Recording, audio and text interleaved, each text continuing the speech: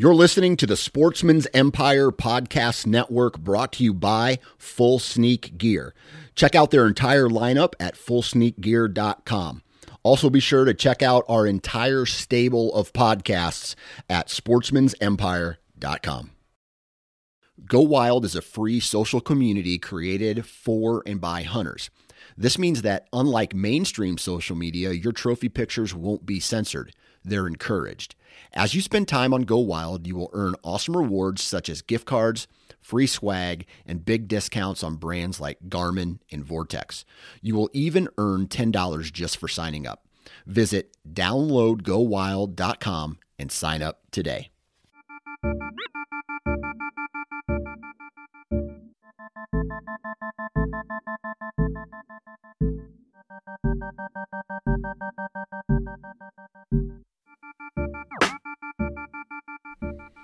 Mic check, 1, 2. Mic check.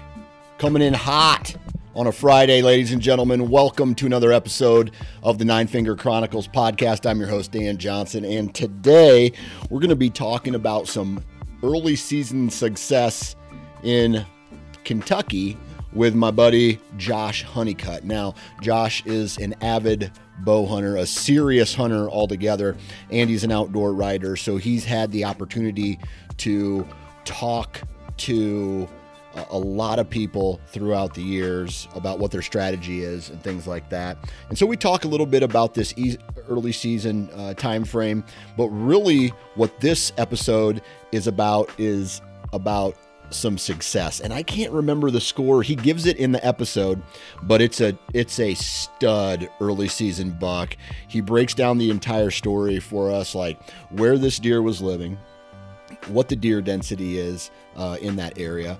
We talk about a major adjustment to the terrain, which was taking it out of CRP and putting it in crops, and the impact he feels that will have both early season and late season.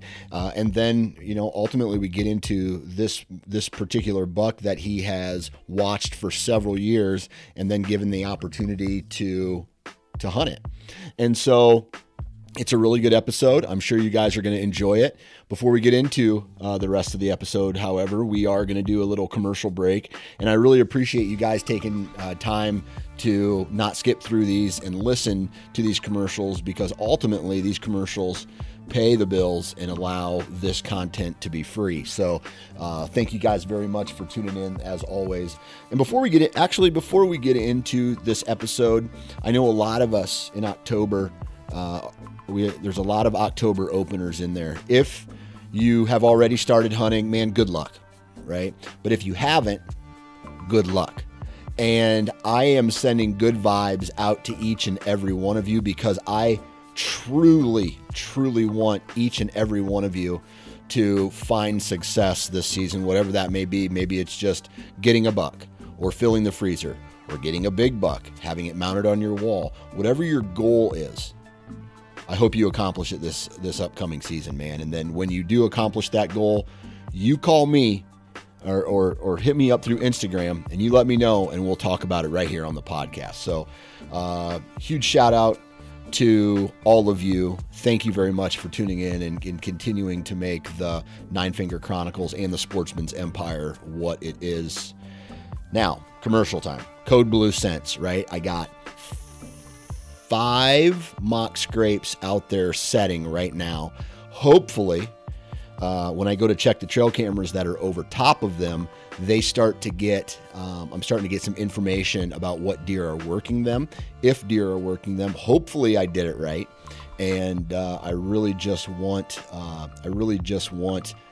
these to work, because if they do, I'm really hoping I can start to use them as a year-round strategy.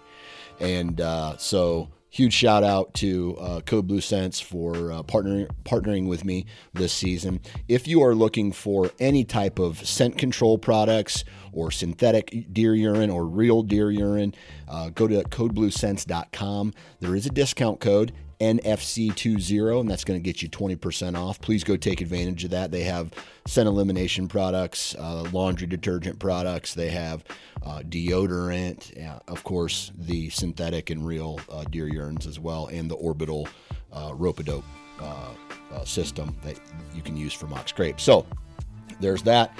And then Woodman's Pal, right? So in order to clear out all these places where I hung trail cameras over mock scrapes, I used a Woodman's Pal to hack away, chop down the vines, the grass, actually rough up the dirt. So the Woodman's Pal is this awesome habitat tool. It's made in America. It's built to take a beating, very durable, very sharp. So if you want more information on the Woodman's Pal, go check out woodmanspal.com. And last but not least, Huntworth. Huntworth is gaining traction big time in this I guess you would call it the hunting community, the hunting industry. I'm starting to notice more and more people gravitating towards Huntworth, and I feel like the reason why is because they are very close to from a quality standpoint compared to some of the elite brands that are out there. You know what elite brands I'm talking about. So the quality is matching some of those elite brands, and then the affordability comes in anywhere between 40 to 50% cheaper than some of these elite brands. And so you can get really high quality clothing and hunting apparel and hunting gear when you decide to choose Huntworth. So what I always tell people is go visit Huntworth's website, huntworthgear.com. Check out all of the offerings that they have, early season when it's hot, mid season when you need a couple extra layers, especially in the mornings, and then the cold late season time frame. They have garments for every situation in a variety of camo patterns. So go check that out, huntworthgear.com. That's it.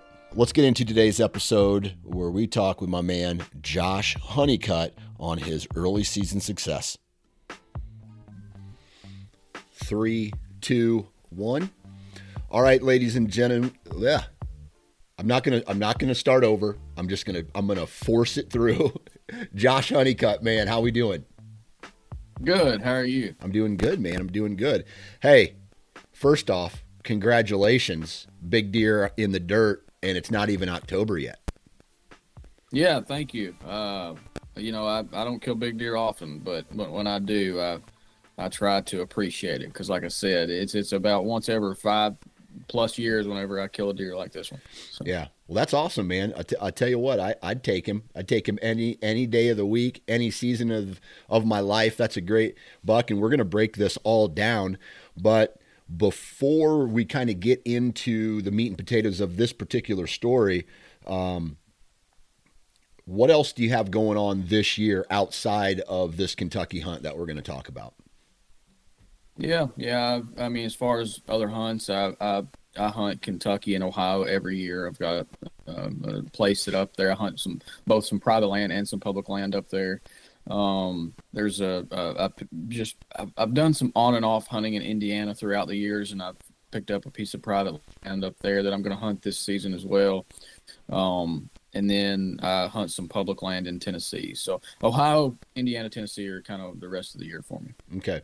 And as far as where the excitement level, we're talking now before you shot this buck, the excitement level leading up to this season, knowing that you have, sounds to me like you have quite a bit of opportunity to hunt. You probably knew this guy was around. What was your excitement level leading into this season? Yeah. This is a deer that's been on the property. So we've hunted this property, my family has, for about, I think this is the 9th season, since 2015. So right around 9 seasons, I think, 8 or 9 seasons. But anyway, he's been on the property for the past 3 years. So the deer was that's him right back there, but he was only 4.5 years old this year. So, at 2.5, we didn't really pay a lot of attention to him. Last year, he was probably a mid-30s 12-pointer. He had split G4s on each side. And it was like, oh, that's a deer that could really turn into something. And so obviously this year when he showed back up, I was certainly ready to try to get after it. Awesome. All right. So let's talk a little bit about this property that you hunt in Kentucky. Give us the breakdown, maybe of the farm specifically, and then the neighborhood surrounding it. Terrain. Is it like a timber ag mix? Is it big woods? What's the story with this area? Yeah, so historically this was a CRP farm, but it just came out of a 15-year contract, and they didn't renew. And a lot of properties aren't renewing this year because they're not able to pay them as much as they can get from ag leases. Yep.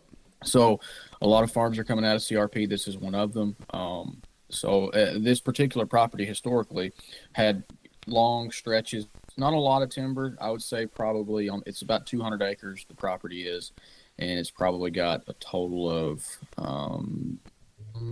maybe 30 acres, 40 acres of timber on it. But it's just got two big blocks, long blocks of timber on the east and west sides, and then the middle of it, and then some, the southern, and some other little pockets were CRP. And this year, everything that was CRP turned to ag. And basically half the properties in corn, half the properties in beans, and they're going to rotate each year from now on. Okay. So a lot of these deer, the mature deer, they bedded pretty much all year long in the timber anyway. So it really didn't change where the deer were bedding at. But I think it has cut down on the number of deer that's on the property simply because they lost a lot of that bedding cover there that was they use CRP to bed in, all year long. Not as much when it's hot because that sun's beating down on them, but so I did notice the deer density dropped a little bit just when that CRP vanished. It kind of dispersed some of the deer.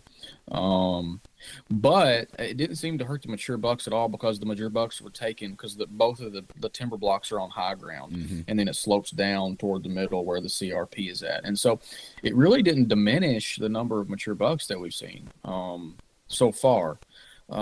It dropped some of the number of does and younger bucks, but the mature bucks were still taking that premier bedding that they've always used. And the does and the smaller bucks had bedded at the lower elevations and then down in the CRP. So it's not impacted, and I don't think it will impact the property outside of the rut. What I do think will change is how well the rut is. Okay. Because because come the rut each year, that property just popped because it was just so much contiguous CRP that the bucks would just push those does down into that CRP out of the timber, get them away from the rest of the herd, and they would just run like crazy in daylight in that CRP out in the open because it was you got head high and chest high grass. The deer feel safe. Yeah. And so now they don't have that. So you're thinking that actually this change to ag is going to hurt the property? Yes and no. I think it's going to help the property early and late season, and I think it's going to hurt it during the rut. Okay. All right. Yeah. I mean, it makes a lot of sense. I'll come back. I can come back to you maybe after deer season. Absolutely. Absolutely. Now, for this particular buck, though, did you know about him last year or any previous years? Yeah. So I had him on camera as a 2.5-year-old, and last year as a 3.5-year-old. I actually passed the deer and saw the deer probably 5 to 10 times last year. And he put on probably 30 or 35 inches from last year to this year. Yeah. And so if you've got 1,000 acres, don't shoot that deer at 4.5 because he really, honestly, he had the genetic potential to be a 200+ inch deer at maybe 5.5 or 6.5. But I just can't walk a deer like that for one, because I'm not that type of hunter. I can't pass a high 160s, 170 inch deer. I just can't do that. And two, even though I would love to have seen that deer in another year or two, the neighbors weren't gonna let that happen. Yep. And I know everybody says that, but really, honestly, this deer would have died before the season was over. So last year, it's funny. The people that I kind of lease with and hunt with on the property, as well as some of the neighbors, actually kind of got together and they saw this deer last year we did, and they're like, that deer could turn into something. And so everybody kind of last year was like, oh, let's pass that deer. Let's make sure he makes it another year. which was good. I had at that point I had already passed the deer 2 or 3 times anyway, and so I was on board with that, and everybody else was too. And so fast forward to the late season last year, and I had to do something that really kicked me in the gut, and so I took a youth hunter on that property. He had never shot a deer before, and I had to make him pass that deer. Ouch. Yeah, Oh and so I felt man, really bad about it. that's a tough one. Yeah, so basically before the hunt started, I showed him a picture of the deer, and there was a bunch of bucks over there, a Yeah. bunch of does, a bunch of young bucks, several mature bucks too. And I was like, "There's a lot of deer over here." Like, this is the type of place when you go deer hunting, you see about 30 deer. Mm-hmm. And if you see less than 20, it's been a bad day. And at best, we've in a full day of deer hunting during the rut, we've seen upward of 60 unique deer. Yeah. Some of those does might have been counted twice, but anyway. So we get there before we actually get out of the vehicle. I tell him, I show him a picture. I was like, "You can shoot any deer you see except for this one." And I've already promised several people that this deer won't get shot this year. And of course, I tell him, I was like, "We probably won't see the deer," because I kind of went to a spot where I didn't expect to see the deer. Mm-hmm. I didn't want to put him right in the middle of that deer's core area, and so I didn't. We got well away from where that deer beds. Well, lo and behold, that was the first deer we saw. Oh my God. Yeah. And so it was. I know everybody listening to this right now is like, "Oh my goodness, this guy's an absolute dog turd." And I felt like a dog turd, but I'd already promised several people, including myself, that this deer would live another year. Mm-hmm. And so I had to call him off the deer. We had him at 25 yards, and he was sitting there with a crossbow in late season, and chip shot broadside. And it is what it is. Fortunately, but I don't think that was all bad though. And let me explain my reason for that. Anytime you take a deer hunter and they go out their very first trip, the very first 2 or 3 hours that they've ever went deer hunting, and they shoot a nice deer like that, I'm a firm believer that it ruins them. I agree 100%. I have stories on the Nine Finger Chronicles podcast that back that fact up. There was this guy told me, I think he was 16 years old, shot like a 188, and he said after that, nothing interest. I had no interest in shooting, locating bucks anymore because I had already shot a giant deer. And so for the next couple seasons after that, he was like, "Well, where are all these big deer at?" And basically what happened is he got lucky that first year. And so he left hunting, and finally he came back as an adult. But dude, I agree 100% that whether it's a listener of this episode or that kid himself was like, "Dude, Josh Honeycutt, he's an a-hole, dude." For pulling that kid off that. I think that was the right move. Well, it ended up working out. So he ended up, that was, like I said, that was the first time we went, like the first couple of hours that he'd ever been deer hunting. And so we ended up having to go probably 5 or 6 or 7 times before he finally ended up getting a deer.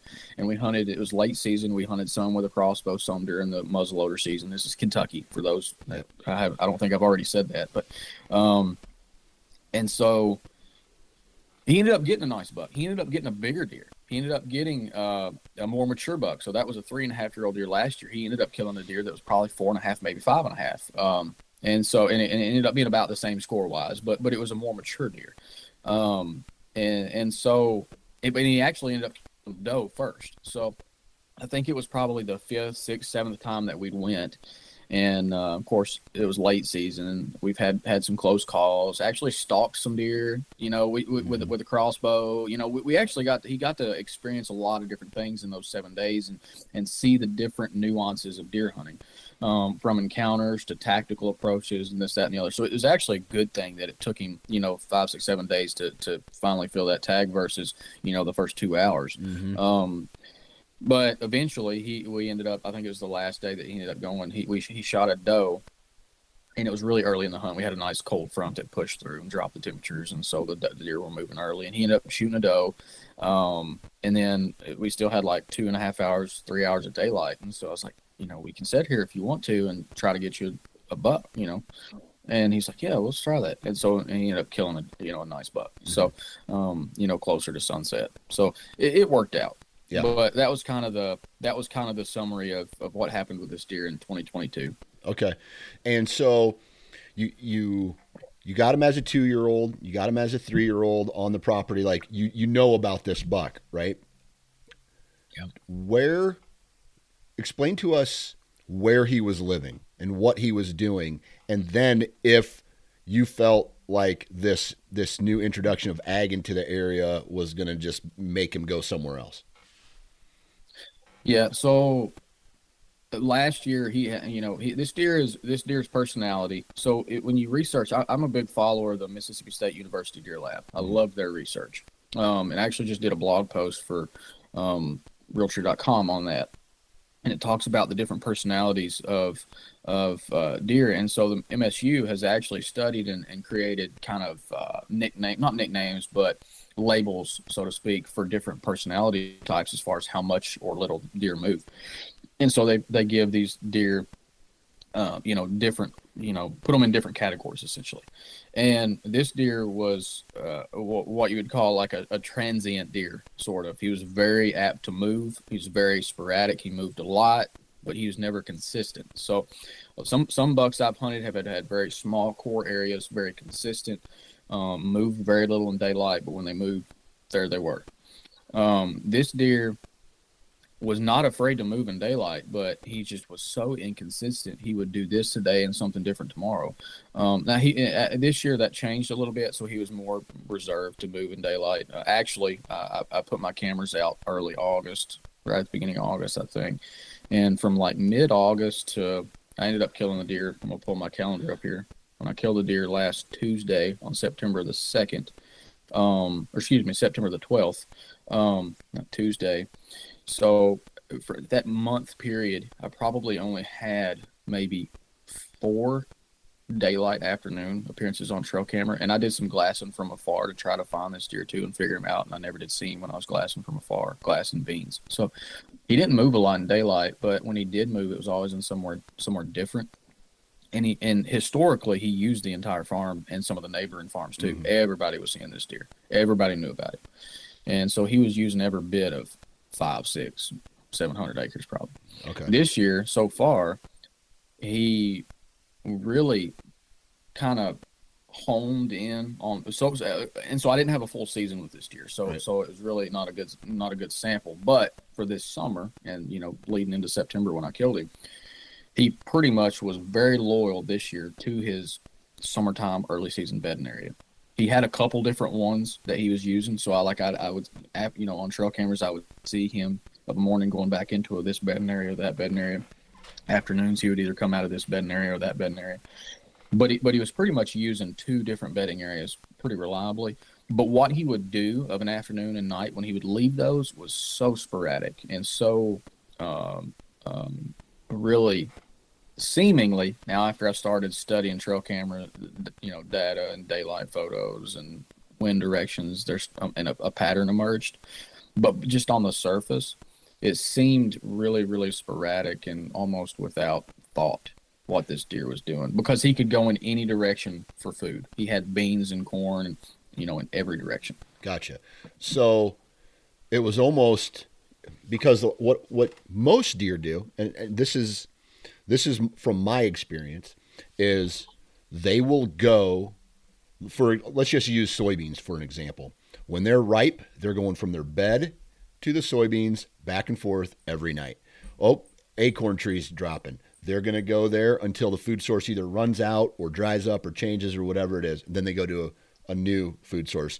And so whatever is the freshest and whatever, things like that. And so it's interesting to hear you say that, because this buck goes against the grain of, I guess, what you would call the law of averages on how deer move and what food source he's hitting and things like that. It's less of a straight line.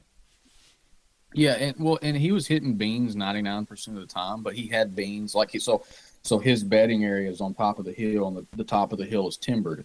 And then he's got soybeans to the northwest, west, southwest, south, east, northeast, northwest. I mean, he could go in any direction he wants to get beans. And there's corn off to the west and to the east too. But so there's beans in every direction, and so he was hitting beans most of the time. But he's like, I like those beans today. Oh, I like those beans today. But whenever I started studying trail cameras, the daytime pictures and not so much the daytime pictures because I didn't have a bunch of those, but those photos that were at least close to daytime. Right after right after legal light ended in the afternoon or right before, legal light started of a morning, the trail camera showed me that he was going in different directions from his bedding areas, bedding in pretty, here or here most of the time. But he was, depending on which way the wind was blowing, would determine which beans he went and ate that day. Okay. So instead of finding one end spot, you found two ending spots where he was ending up. You found the same bed, but based off of the wind direction, you're able to determine what part of the beans he's going to, which I look at that and I say, dude, that's awesome. Now you know exactly what he's doing. You just have more information about how this deer moves. Yeah.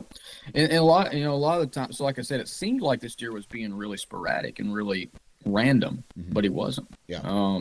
He still was in a sense, but there was more of a pattern there than I realized once I got down and started digging through the weeds. And the way that I personally like to do that is I like to look at the timestamps on the trail camera photos, the direction of travel, and I also go back and I use Weather Underground. There's probably other services, but I use Weather Underground to check the historical wind direction for that timestamp.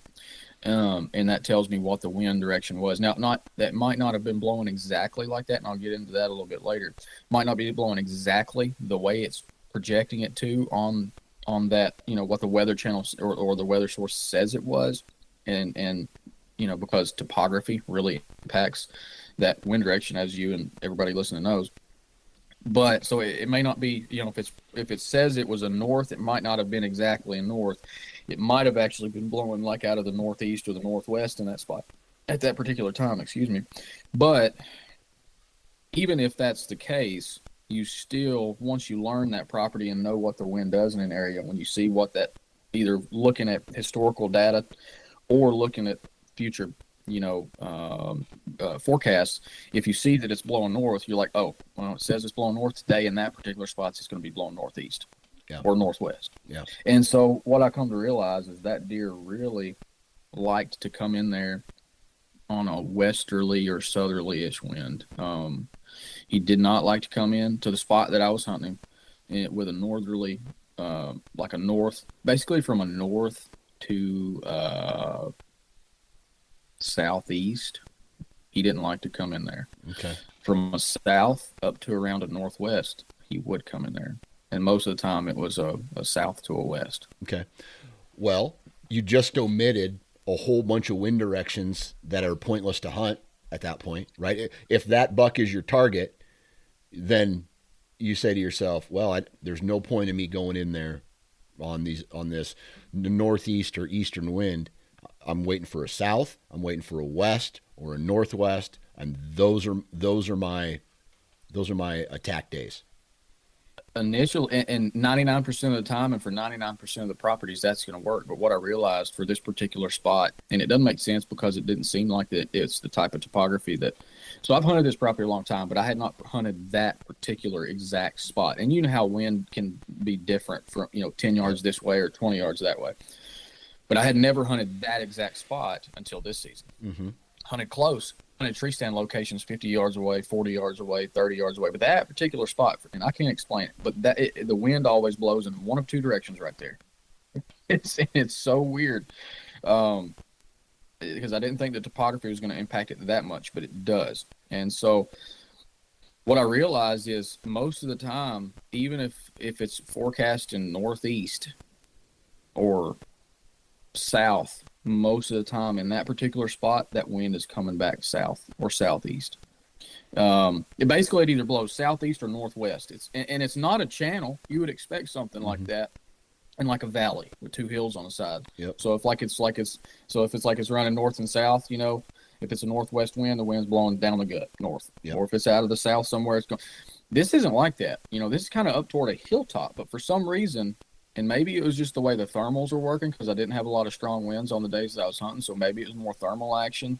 I still don't know how that explains it, and I can't explain it. But anyway, I hunted that particular spot 3 times, and even when the wind said that it was just slightly different or greatly different, that wind was always coming out of the southeast.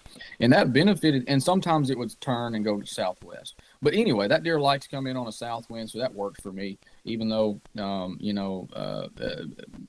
sometimes it wasn't doing what it says it was supposed to doing. But yeah, so I digressed a little bit there. So what we were talking about though works for 99% of sits. Yeah. When you're like, whenever I've hunted past bucks and I've looked at the wind directions, most areas that you're hunting, most stand locations are going to operate that way. This was just a weird anomaly. And so I bring it up just to point out that there may be hunters out there who don't realize, most of them probably do, but don't take what the Weather Channel is saying for the wind direction at stand location at face value. Absolutely. That's a great point. That is a great point. I've learned that lesson so many times. Like it took me a while, right? You get up into a tree, it's like, why isn't it north? It says it's north, but it's west, or they're obviously not taking into consideration any type of thermal disruption or any type of vegetation or terrain, and things like that. So that's an absolute great point. Well, and furthermore, those weather data, that's coming from a weather station that might be 20 or 30 miles away. Exactly. And so, it might be reading west on that weather station, but where you're at, it might be like on the edge of the jet stream. Yeah. Or on the edge of a front, and it's doing something completely different. Right. Absolutely. Absolutely. All right. So you started putting the pieces of the puzzle together as far as how this deer was coming out of his bed and going to eat. How many trail cameras did you have in the area, and was that the key indicator in how he was moving? Yeah, yes and no. So I had probably on the property, I have more trail cameras than this, but in that particular area where I was actively targeting and felt like I had a chance, and honestly, I felt like this was the only spot that I had an opportunity to kill this deer, because the timber I was talking about on the east and west side it's kind of on the property line. So some of that timber is on us, some of it's on the neighbors on each side. And so, like, the hilltop is where numerous properties come together, and everybody's got a piece of the pie, so to speak. Mm-hmm. Now, on the east side where I was hunting, we have the bulk of the timber. But he could have went a few hundred yards to the north and been on a different neighbor, 50, 60, depending on where he was bedding at the time, which bed he was using on the hilltop. He could have went 100 to 150 yards from his bed to the northeast and been on another property, 125, 150 yards to the east and been on another one, southeast, been on another. Like, he was right there where a bunch of properties meet. And so he was, the way the property lays out is the timbers on each side and then the ags down in the middle. And so he was coming toward the middle of the property when he came to our beans. Like I said, some days it seemed like he was, I don't know this for sure, but it seemed like he was going to the neighbor's beans, because I wouldn't see him, or B, wouldn't get any kind of trail camera movement from the deer. So it seemed like on those other winds, he was going to the neighbors. Whereas whenever I had the winds that I felt like he was comfortable coming down toward, and I think those overarching wind directions applied that we were talking about earlier, those consistent south and westerly winds that he liked, mm-hmm. were consistent for the general area. But once you got to that particular stand location, the winds just got a little funky. Yep. So I think those overarching wind directions that he liked to come toward our beans on still was relevant, despite the funky winds that were going on in that particular location I ended up shooting. But anyway, to answer your question, I think I had probably 5 trail cameras in that particular area, and he was not hitting any of them but one. Okay. And those trail cameras were all within probably a 75-yard radius of each other. Okay. All right. So that goes to show just how easy, in my opinion, a deer can be missing trail cameras, and you never even know that deer is there, especially, if one of those trail cameras isn't on that travel route. So I had, like I said, probably 5 cameras in a 75 to 80-yard radius. And I think, like I said, he only hit one of those 5. Mm-hmm. Okay. All right. So you had a good idea. Now, when was Kentucky's opener? September 2nd. So Kentucky opens the first full weekend of September. So that Okay. would have been September 2nd. All right. How many times did you hunt this buck before you killed him? Yeah. So opening morning, I took my little cousin deer hunting. He's killed a couple of deer, but he never killed one with a bow. So I took him hunting that morning, and he shot his first velvet buck with a bow. So that was Nice. opening morning. And then I went opening afternoon to hunt this particular deer. I did not see him, but I saw the two bucks that he bachelored with all summer. They came through. In full disclosure, I was hunting a corn pile. Kentucky, I can do that. Yep. And so that may make a lot of listeners mad, but, you can do it in Kentucky. And honestly, if you're not doing it, everybody around me puts corn out. And so if I don't put corn out too, I don't see deer, period. Yep. So just if that makes people mad, I apologize. Actually, I don't apologize. Because I can do it. Yeah. I don't apologize. I'm sorry that they're mad about it. I put it that way. Tough shit. But so I hunted. Yeah. So the way it was set up was the corn pile was kind of like a staging area. Mm-hmm. So like this big, huge. It's a big, long timber block. They bed on top, but they can kind of come and there's a big, long, probably 600-700 yards of timber, and there's trails all up and down it. Mm-hmm. But it kind of pinches, it comes out of the big bedding area and pinches before it goes down into another timber log. And kind of right there in that pinch was where I was at. And so I had been feeding corn there. Honestly, I didn't expect to actually kill the deer there. Most of the time I don't hunt over corn piles. I just put them out just to kind of hold deer in the area. Because most of the time I've not had very much success killing a mature deer over a corn pile anyway. Yeah. Because mature bucks, at least where I'm at, a lot of times they won't hit a corn pile in daylight. But it ended up being that was the particular trail that he'd been using and to get into the soybeans. So it was kind of like a staging area for most of the deer to stage up before they went on out into the beans.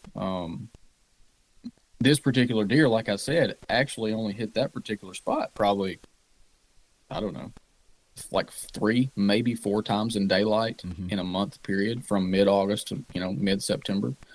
I think only had 3 afternoon daylight pictures there, 4.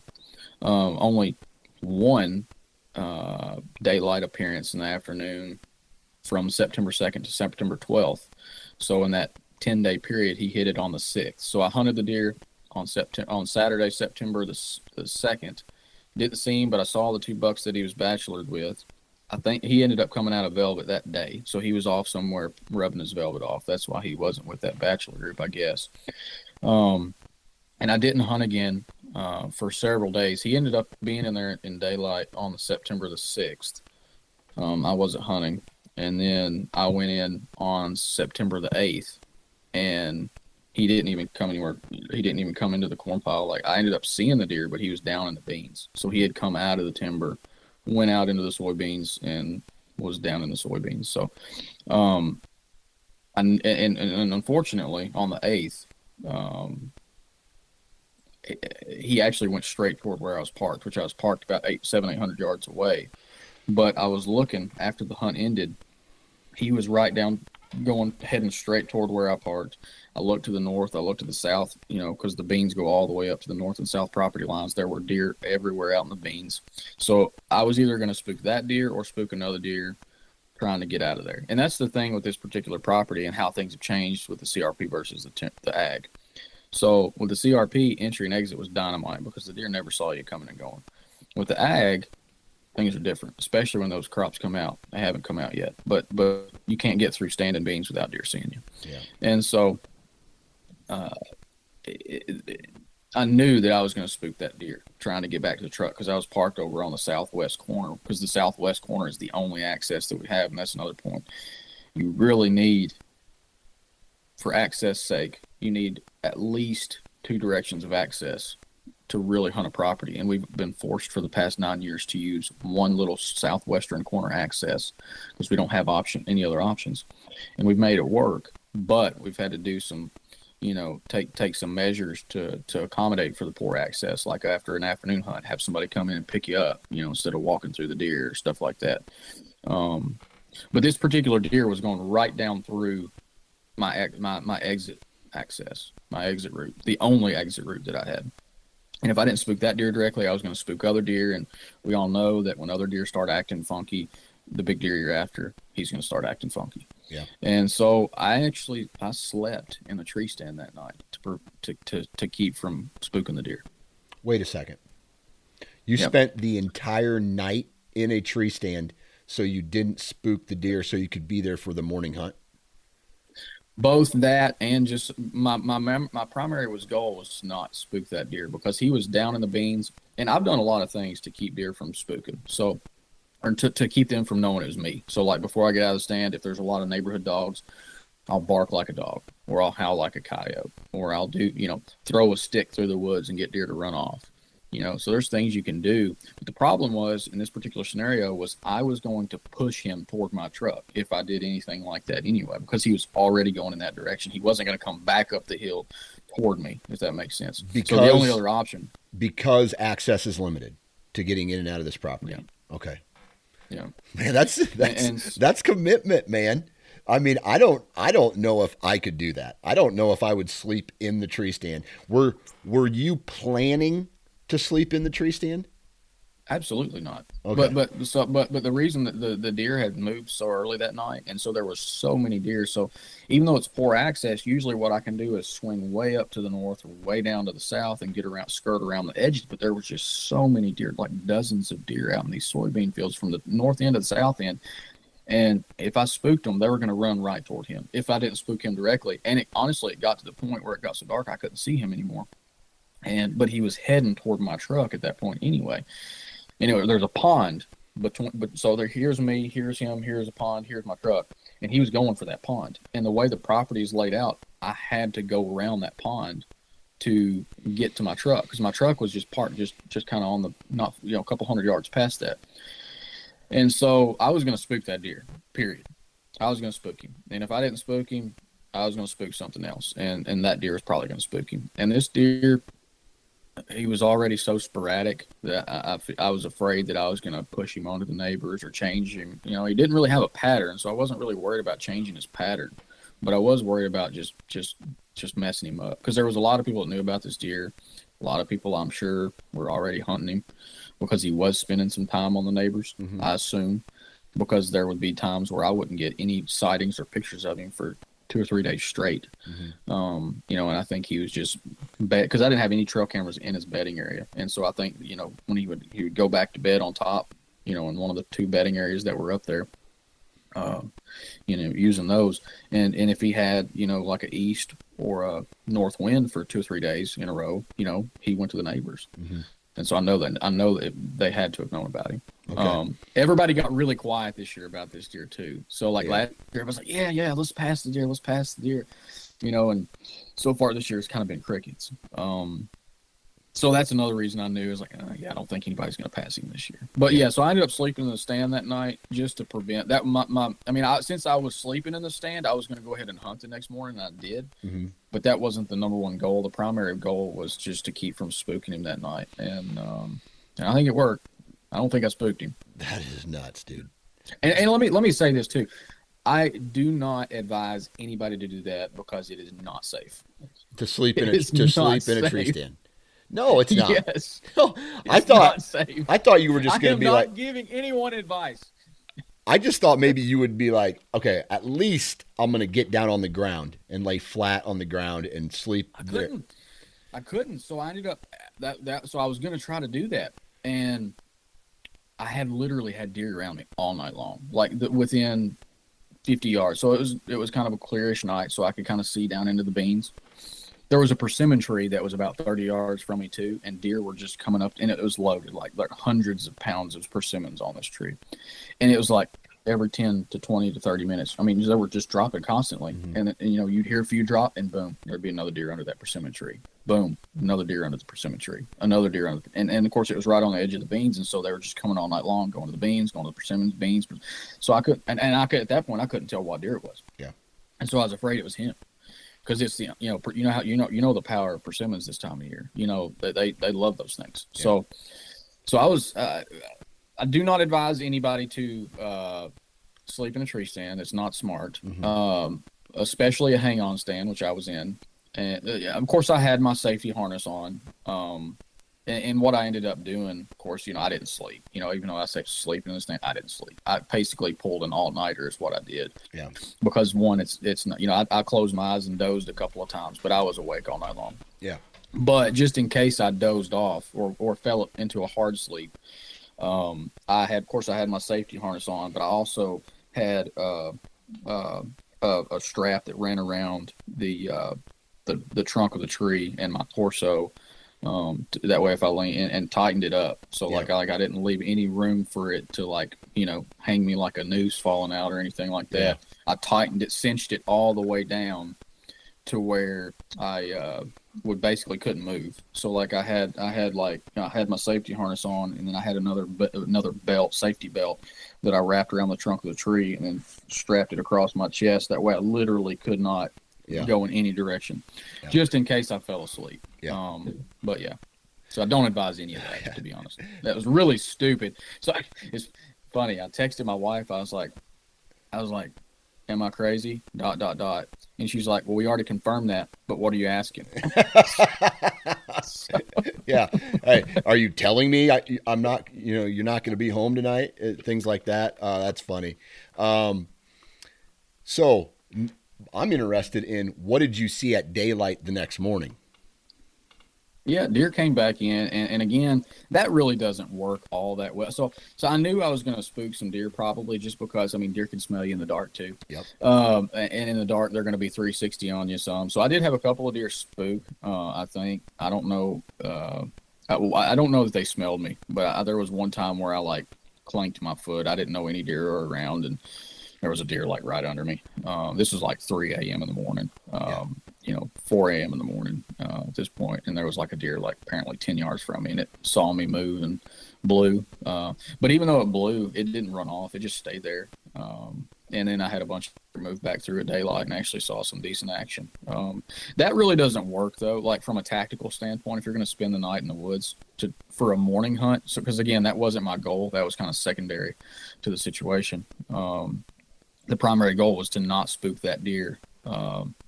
And I would have rather spooked that deer closer to daylight or in the dark than right after the afternoon sit. Mm-hmm. Because I feel like that would have had less impact. So I was willing to spook that deer maybe at 3 a.m., 4 a.m. when he came back through there and smelled me versus seeing me walk out at dusk, if that makes sense. Right. Okay. And so but you didn't see him that next morning. No. Okay. Which I didn't expect to. Yeah. Because he hadn't been in there. He'd been in there a few mornings, over the past month, but not a lot. So I wasn't really I didn't have high hopes for seeing him there. He'd been in there a few times, but not consistently. Gotcha. Okay. All right. So you played it safe. You played it really safe. You stayed in the tree stand. We're really not safe by playing. Well, not safe from an actual safety point of view. Yes. But you played it safe as to not booger that deer up. Now, yeah. Did you? Okay, so you make it out of there. Did you? When was the next time you actually went hunting? Yeah, so that was the 8th. So I hunted him September 2nd afternoon, opening day, the afternoon of the 8th on the Friday. I didn't actually go back and hunt the deer again until the next Tuesday on the 12th. Because this deer was so sporadic and not on a pattern and not consistent, I was like, well, corn piles this time of year can be deadly on mature deer on a big temperature drop early season when you get up, and it applies to other stuff too. So if you've got a cornfield where and we can get on bait topic debates. In my opinion, I don't think there's much difference over spreading out a corn pile over a 1/4 acre area versus or even smaller versus going in and mowing a couple of laps on a cornfield that you planted. There's not a whole lot of difference there, which I know a lot of states that can't bait, you can grow corn and then bush hog it. Yep. So there's not a lot of difference there, just application. But anyway, I digress. So I hunted him on that Tuesday, and I was like, well, we had a big temperature drop. So it dropped probably 7-8 degrees, in highs, the difference from the day before to that day. And had a little bit of cloud cover and a little, sprinkling rain. I was like, that might get him, on a carb diet today instead of being on those, the greens where he's been hitting pretty heavy. So I actually did hunt over a corn pile that day. just because I thought, well, there's an off chance he might actually want some carbs because, my experience when the temperatures have dropped, they tend to go toward carb-based food sources like corn, acorns, different things like that. And then, whenever it's warming up and temperatures rising, they're hitting green food sources like soybeans or brassicas or whatever. And so that's where I hunted, and he ended up coming in about an hour before daylight. An hour before dark. Shot him at 6:30. And it, kind of lost light around 7:30 ish. I don't know the exact times, but he basically come in about an hour before legal light ended, about 30 minutes before sunset, and which was honestly was the earliest daylight action I'd seen probably from that deer, even comparing to preseason velvet encounters with him on camera in different locations. He just did not like to move in daylight. Okay. All right. And so was the next time that you saw him the day you shot him? Yeah, so that was the 12th. That was the day I ended up killing him. Okay. Yeah. Why don't you, so you said, hey, corn pile, temperature drop, that's the equation for success today. Walk us through what happened, the wind direction, the time frame, where he came from to where he was going, and when you actually let the arrow fly. Yeah, so that afternoon I got in a little early because I expected some early movement because we had a temperature drop. The clouds kind of started to disperse as I got settled into the stand, and so it ended up being sunny that afternoon. But it had been cloudy all day. Mm-hmm. And then, so I used a slightly different access route. So I hadn't knowingly spooked any deer on the previous 2 hunts that I went in of an afternoon, but I hadn't seen I did see him on the second hunt, but so I didn't think that I was spooking any deer, but just in case I had spooked maybe some deer that maybe in turn spooked him. I thought there's a possibility that I had spooked maybe some does or smaller bucks at lower elevation. I'm sure he was up at higher elevation, but I used a slightly different entry route that day. Got settled into the stand. I actually had hung 4 or 5 tree stands in that general area, within a 200-yard stretch, just to hunt it on different winds. And I actually went to a different stand to begin with because that was the stand that would work with the forecasted wind. And I got there and it was blowing exactly the opposite, or almost exactly the opposite of what it was forecasted. And so I actually circled back around and went up to that corn pile because the one I went to initially was further south. So like the deer would come out of the bedding area, hit the corn pile, then come on down, and then go out into the beans. But the wind wouldn't work. Like the wind was literally blowing straight at the deer. And so I think it was forecasting like a northwest wind that day, if I'm remembering correctly. I have to go back and look to be sure, but I think it was forecasting like a northwest, I believe. But anyway, but it was blowing like southeast in that particular spot. So I circled back up and went to the other stand that I ended up hunting, and it was still blowing southeast where I was at. But the way that it worked, I was hunting a just off wind. It was because it wasn't really southeast. It was more like a southwest once I got settled in, and so. And then sometimes it would switch and come out of the southeast. But anyway, ultimately, what got that deer up was A, temperature drop, B, he wanted some carbs, and C, he had the wind in his favor, technically, to come into that spot. So he was able to have that wind because he was bedding up on top. They tend to come down off the hill, hit this fence row, and then come circle back around. So it's really hard to illustrate that on a podcast. But anyway, he was basically able to come down out of the bedding area with the wind in his nose. And then whenever he took the trail that he took to come to me, it wasn't directly in his nose, but it was kind of quartering into him to where he thought danger would be. And I had never hunted this particular tree before, and so the deer weren't used to anybody being there. But if I had been in some other stands that I've hunted over the past 8 to 9 years, he'd have smelled them. And deer had spooked us there, or busted us in those before. And so the deer know, they're smart. They kind of know where tree stand locations are at. Yep. And so because I had a slightly different tree stand location, it allowed him to think that the wind was in his favor, and technically was for those spots. But I was just off enough that scent was kind of coasting. My scent cone was just kind of down off of him enough that he couldn't get it. So he ended up coming in, like I said, he was probably the 25th or so deer, 20 to 25th deer I'd seen. A lot of other, yearling bucks, 2.5-year-old bucks, 3-year-old bucks, and a lot of does and fawns. Yeah. Um, So he had the but wind. he come in, He had the wind in his favor, though. I mean, the corn pile yeah. was blowing right to him. Oh yeah. So Yeah. whenever he come in there, like he was smelled. So he's like, yeah, there's no danger around that corn pile. Yeah. And that's the thing. A lot of people think baiting deer is easy, but I've done it a lot throughout my 25 years of deer hunting. And it is not. You can very easily screw up when you're trying to bait deer, especially with mature bucks. Like I said a minute ago, I've not had a lot of mature deer. It depends on their personality. Will avoid corn piles in daylight. Yep. Some of them won't. Some of them will just gobble it up. But even with the deer that are apt to or tend to hit those in daylight, you can mess them up quickly because it's a fine line. Whenever they hit those corn piles in daylight, they're going to do it with the wind in their favor. The mature deer are. Does and fawns and smaller bucks, they're carefree. But the mature bucks, if they're only going to hit those corn piles if they think the wind is good for them, and that's been my experience. And so it is a very, very thin line that you have to thread in order to be successful hunting over them. Yeah. It's a tool, really. When you think about it, it's a tool you use almost just like a tree stand, and how you set that up and how you think about it, and the wind directions and access routes and things like that. All right. So you saw a whole bunch of deer before he showed up. Was he coming straight to it, and were you going to get a shot when you first saw him, or did you have to coax him in with like a grunt or anything? No, I didn't do anything to. I prefer not to call. I don't. I have never had success calling early season. I know some people have, but I'm very reserved when it comes to calling deer. I am even sometimes more reserved than I should be calling during the rut.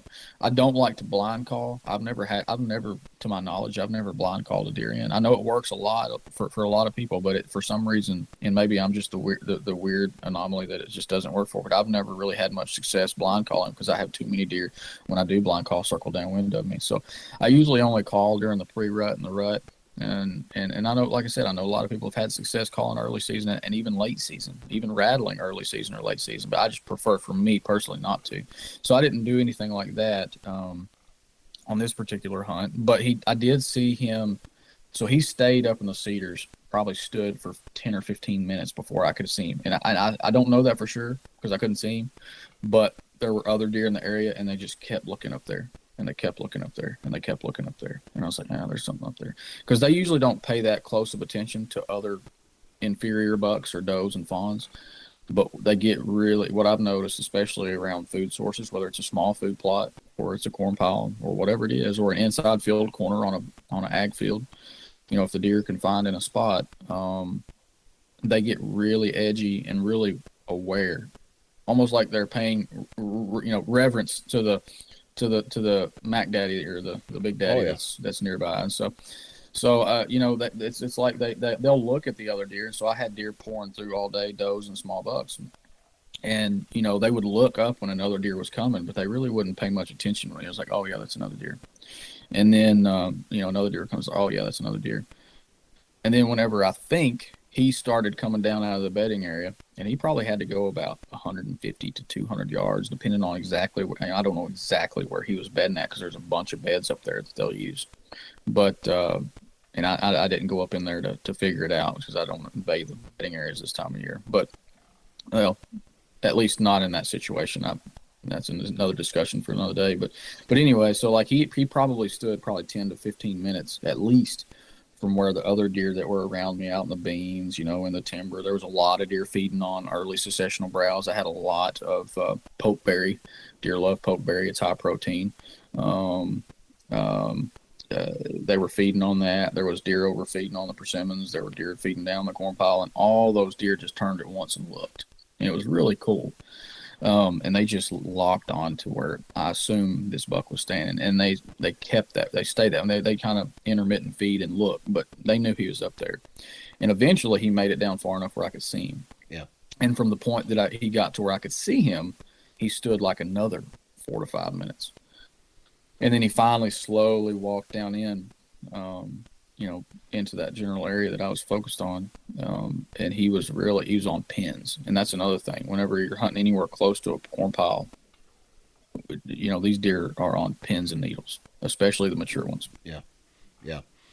All right. So he stays there 4 or 5 minutes. He starts to meander down. How much time did you have before light ran out?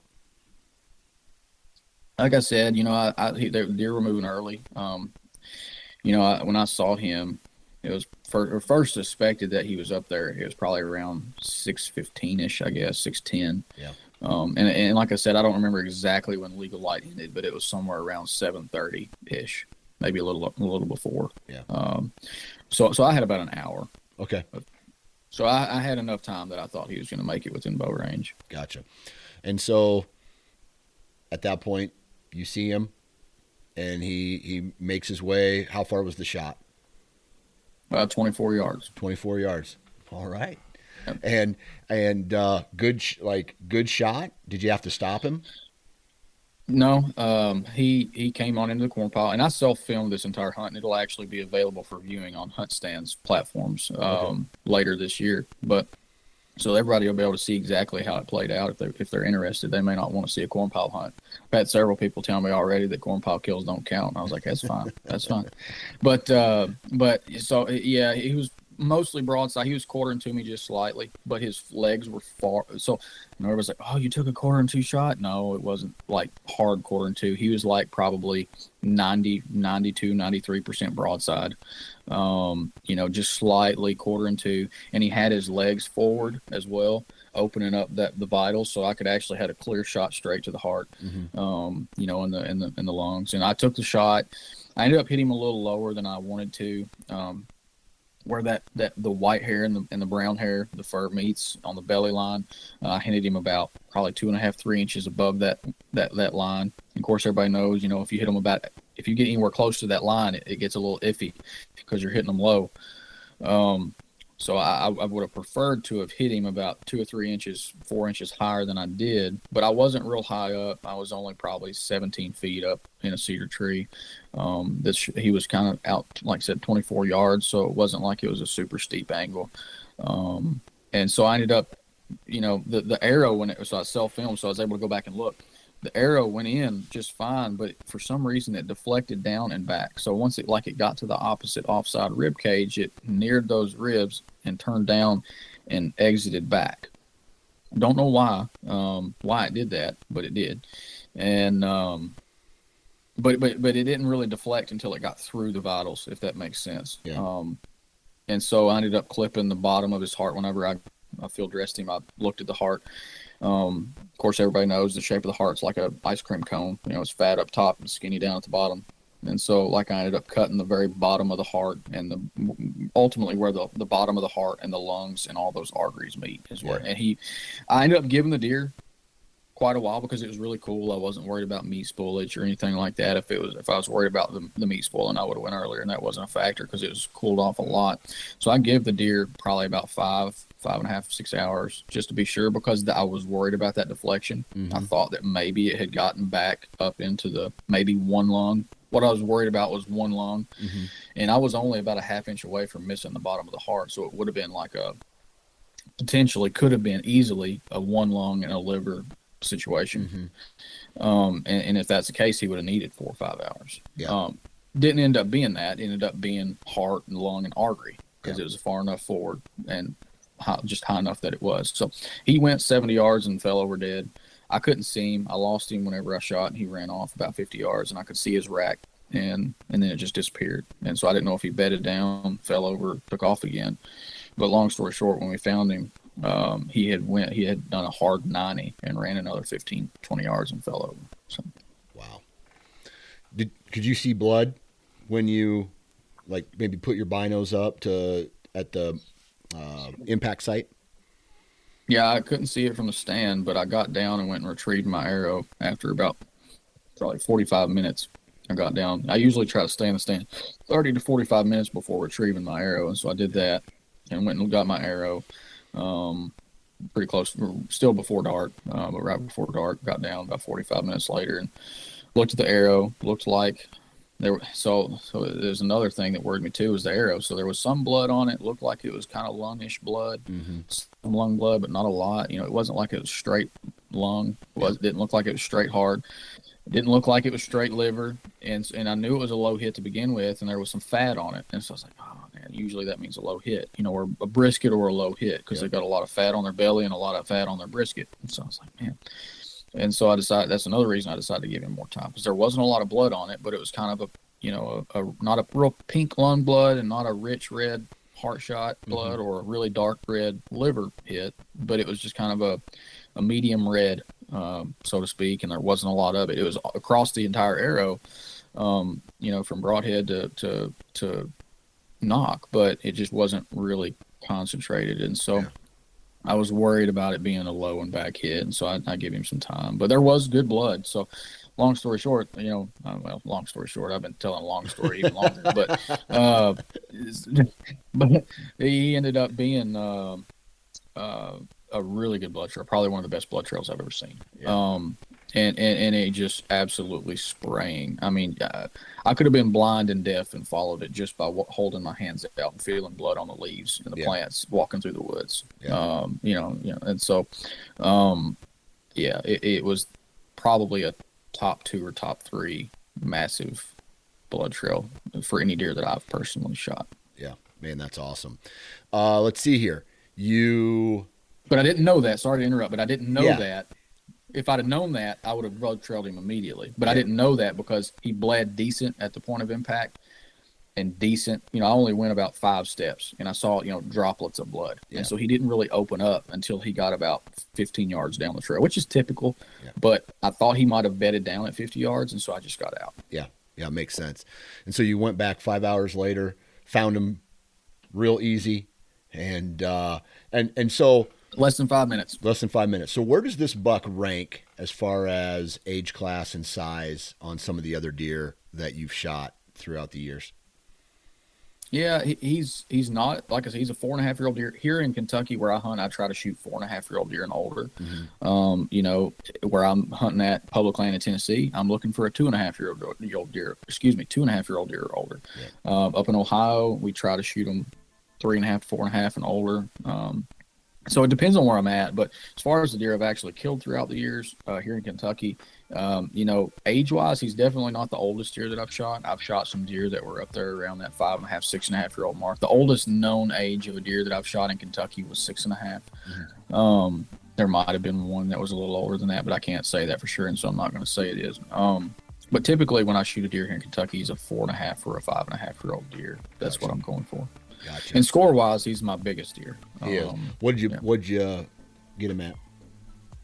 Yeah, so he ended up taping at 167, and I don't think I've held him up here since we started recording, so I'll bring him to the front here so people can maybe see him. But he ended up scoring, and I was conservative, but he ended up scoring right at 167 and 6/8 is what he scored. Now, he has the points in the mass because he had over 40 inches of mass, and he's got basically, he's a 12 by 12 with another little point here and a split brow. But if he'd have had a bigger frame, because he was 16.5 inches wide and pretty short beams, but if he'd have been bigger framed, he really would have been on up there because he has the tine length and the number of points and the mass to do it. But he just didn't quite have the frame, so to speak, to be higher. But he's my biggest deer, and I'm tickled with him. He like I said, he ended up being 167 and 6/8. Might be closer to 170. Just being conservative there. Yeah, that's where he's at, I think. Well, I tell you what, that's one heck of a way to kick off the season. Congratulations on a mighty fine deer, and I hope the rest of your hunts go just like this, man. So congratulations again, and thanks for hopping on today. Yeah, thank you for your time. It's always an honor to be a guest, and I appreciate you having me on.